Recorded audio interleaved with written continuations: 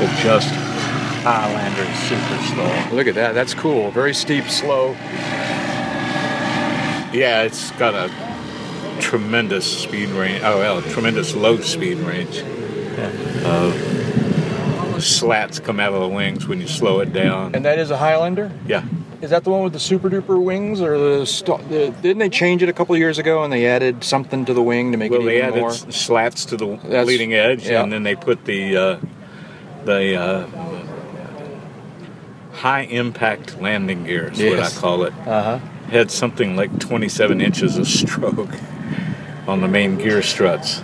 There he comes back around again. Now he's with the wind. Well, no, he was crosswind both times, wasn't he? Yeah. And he's got a little jet in the background. And we got a jet in the background, and all my cameras are involved shooting other things. Oh, well. What did we decide? This was 427, I think. So 427 Bravo. 427 Bravo. So it's Wednesday. It's day 2 of Bravissimo. Day 2 at Sun and Fun 2017. Yeah, and it's a nice week. It's I don't know. It's calm. It's not crazy and it's not dead. It's just it's far from dead. Yeah. You've been out and about more than I have. I've been kind of chained to my keyboard doing editing and stuff. But what's it like out here? We're sitting out here by the edge of the ultralight, or the ultralight/LSA runway right now. We're in Paradise City. Paradise City, and watching the airplanes, and we were just admiring a Stoll airplane called a Just Highlander Super Stoll go by, and here he comes again now, and he's managing to go pretty slow, even though that's not technically upwind. The runway, the wind's just about 90 degrees across this runway. 90 degrees across the runway, and he's doing. Oh, and look at the little crab angle he's got going there. You can see it now, and so he slowed down. The slats popped out. He's got no flaps out. And he's got full aileron authority as he goes westbound on the Paradise City runway.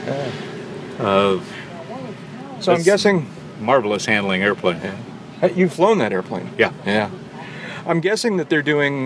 these are demo flights or showcase flights now, right? I think right now what's going on is showcase flights. This is not open flying where people can come in. They got the red flag out, and they're letting different airplanes... strut their stuff, if you will. I hadn't noticed the red flag. You're right. It's about 2 in the afternoon, and it's just a nice day. It's a little warm, but that's okay. It's comfy. And, nice breeze. It's good sunburn weather. It's very good sunburn weather. It's a little less humid than it's been for a couple of days, I think. And it is, and it's funny because it was foggy this morning, and there was dew on everything. But the humidity's down. Was it this morning you said you had to wipe down the golf cart seats, and 5 minutes later they were all dewed up again? And had to shake the roof really hard to get the raindrops. The under the roof raindrops free. I walked in from the campground about half an hour after you did, and a very generous individual offered me a ride in the cart, and I wanted to accept, and I did accept, but I was going, oh man, I hope he wiped down those seats, because I don't want to sit in a puddle here. I know how much the dew can make the condense on the seats. You can always tell people it's butt sweat. Oh, good, yeah. I see. I wasn't worried about what people thought looking at me. I just didn't want to sit in a puddle. That's all. What else is going on? We did our episode last night. That was a lot of fun, and missed Jeb, but it was a good time was had by all. Amy and James were there. Amy and James were there.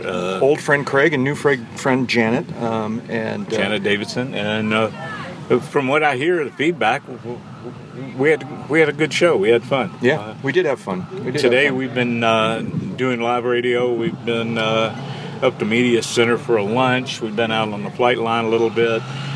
Going to dive back into the buildings when we finish with this daily and start to accomplish some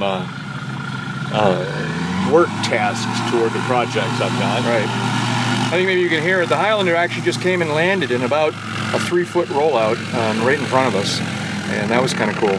We've added pincers to the tail. Oh yeah, look at those. Now what? That cuts down on turbulence at the tips. Is that what's? It increases the authority of the elevator. Yeah. Well, yeah. But I would imagine it does that by smoothing out the airflow over the wingtips. Not smoothing it, trapping it. Right. So it can't span-wise flow. That's kind of what I mean, right? Yeah. Okay. It keeps a straight flow across the wing surface for more of the width of the. And as soon as the Just Highlander was clear of the runway, another one took off. I didn't recognize that one. What aircraft was that? I didn't get a good enough look at it. Yeah, we were all staring at the Highlander. But that one, we know we've been lucky enough to get some time in it a couple of times. Oshkosh and here both. And if I wanted an airplane to play and do bush flying with, it'd be a high candidate. And a gyrocopter.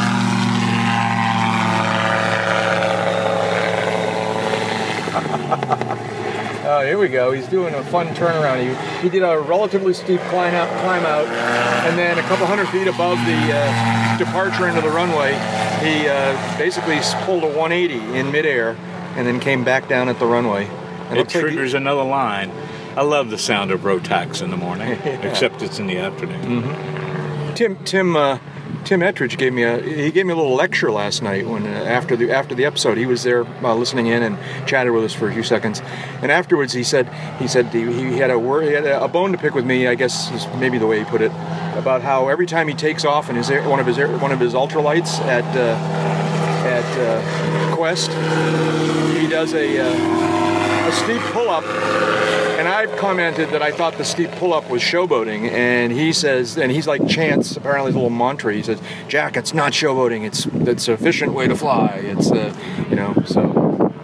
apparently the steep pull-up that our gyrocopter guy did here was not showboating, it was an important part of flight.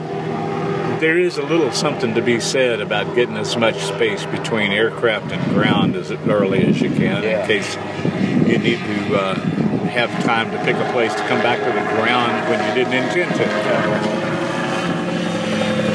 What else is going on? What are we looking at? The French team flew yesterday, and I'm told that was the only time they're flying this week, which I got to see them from a distance. I would have paid more attention if I had known that was the only time. I quite frankly thought it was their practice flight and that they were going to be back in today or something. But nope, that was it. And they have a very tight schedule, and very few places are going to get to see them here in the States.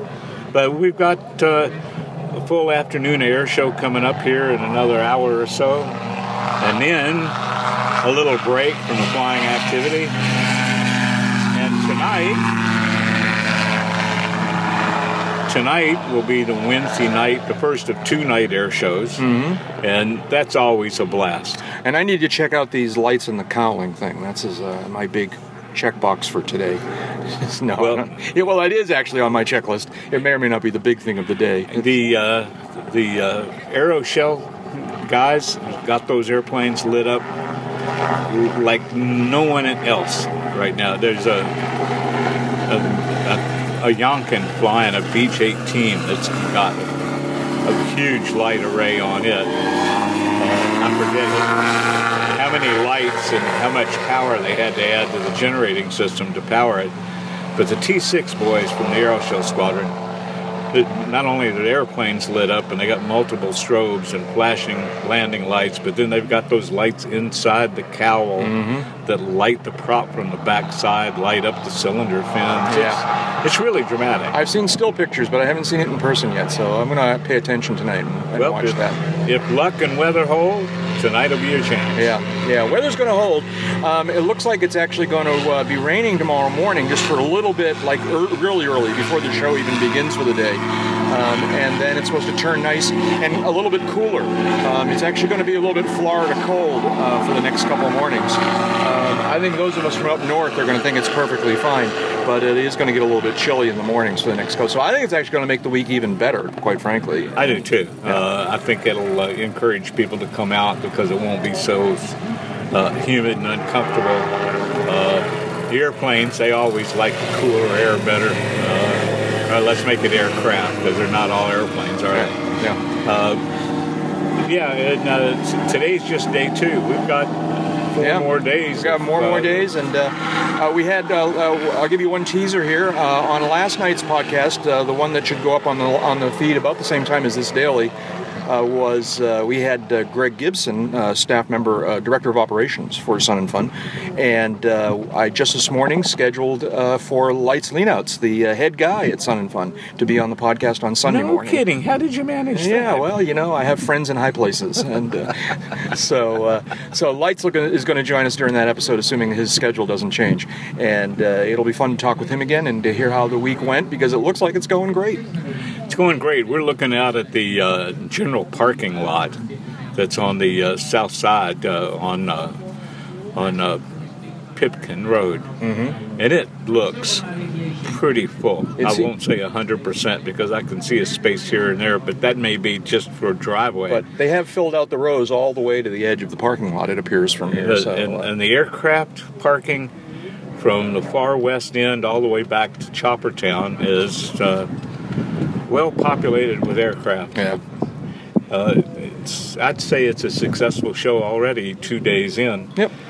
Now all we need for it to close that way is for it to stay safe and for the weather to be as pleasant as they're predicting. And for Jeb Burnside to get here. We definitely need Jeb to get here. Yeah, okay. Anyways, there we go. That's a fairly undirected but casual UCAP Daily 427 Bravo, and we'll talk to you again tomorrow. Bye.